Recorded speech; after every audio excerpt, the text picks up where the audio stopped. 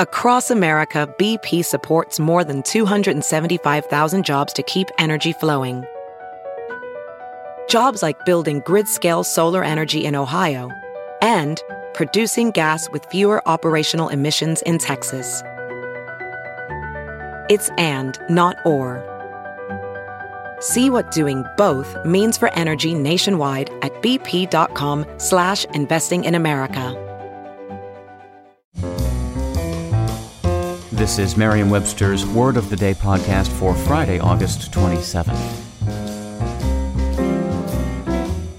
Brought to you by the new Merriam-Webster's Advanced Learners English Dictionary, designed for students and teachers of English as a second language. Learn more at learnersdictionary.com. The word of the day for August 27th is regale, spelled R-E-G-A-L-E.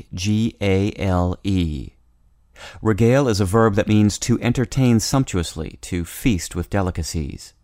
It can also mean to give pleasure or amusement to. Here's the word used in a sentence.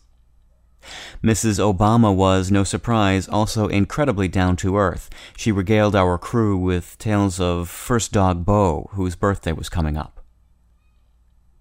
The word regale has been an English verb since at least 1656. It was adapted from the French verb régaler, which has the same meaning as regale. The French word goes back to the Middle French word gale, which means to have a good time, and to an Old French word meaning pleasure. Gala, meaning a festive celebration, is from the same source. Regale also has a history as a noun, meaning a sumptuous feast. That use dates back to at least 1670. I'm Peter Sokolowski with your Word of the Day.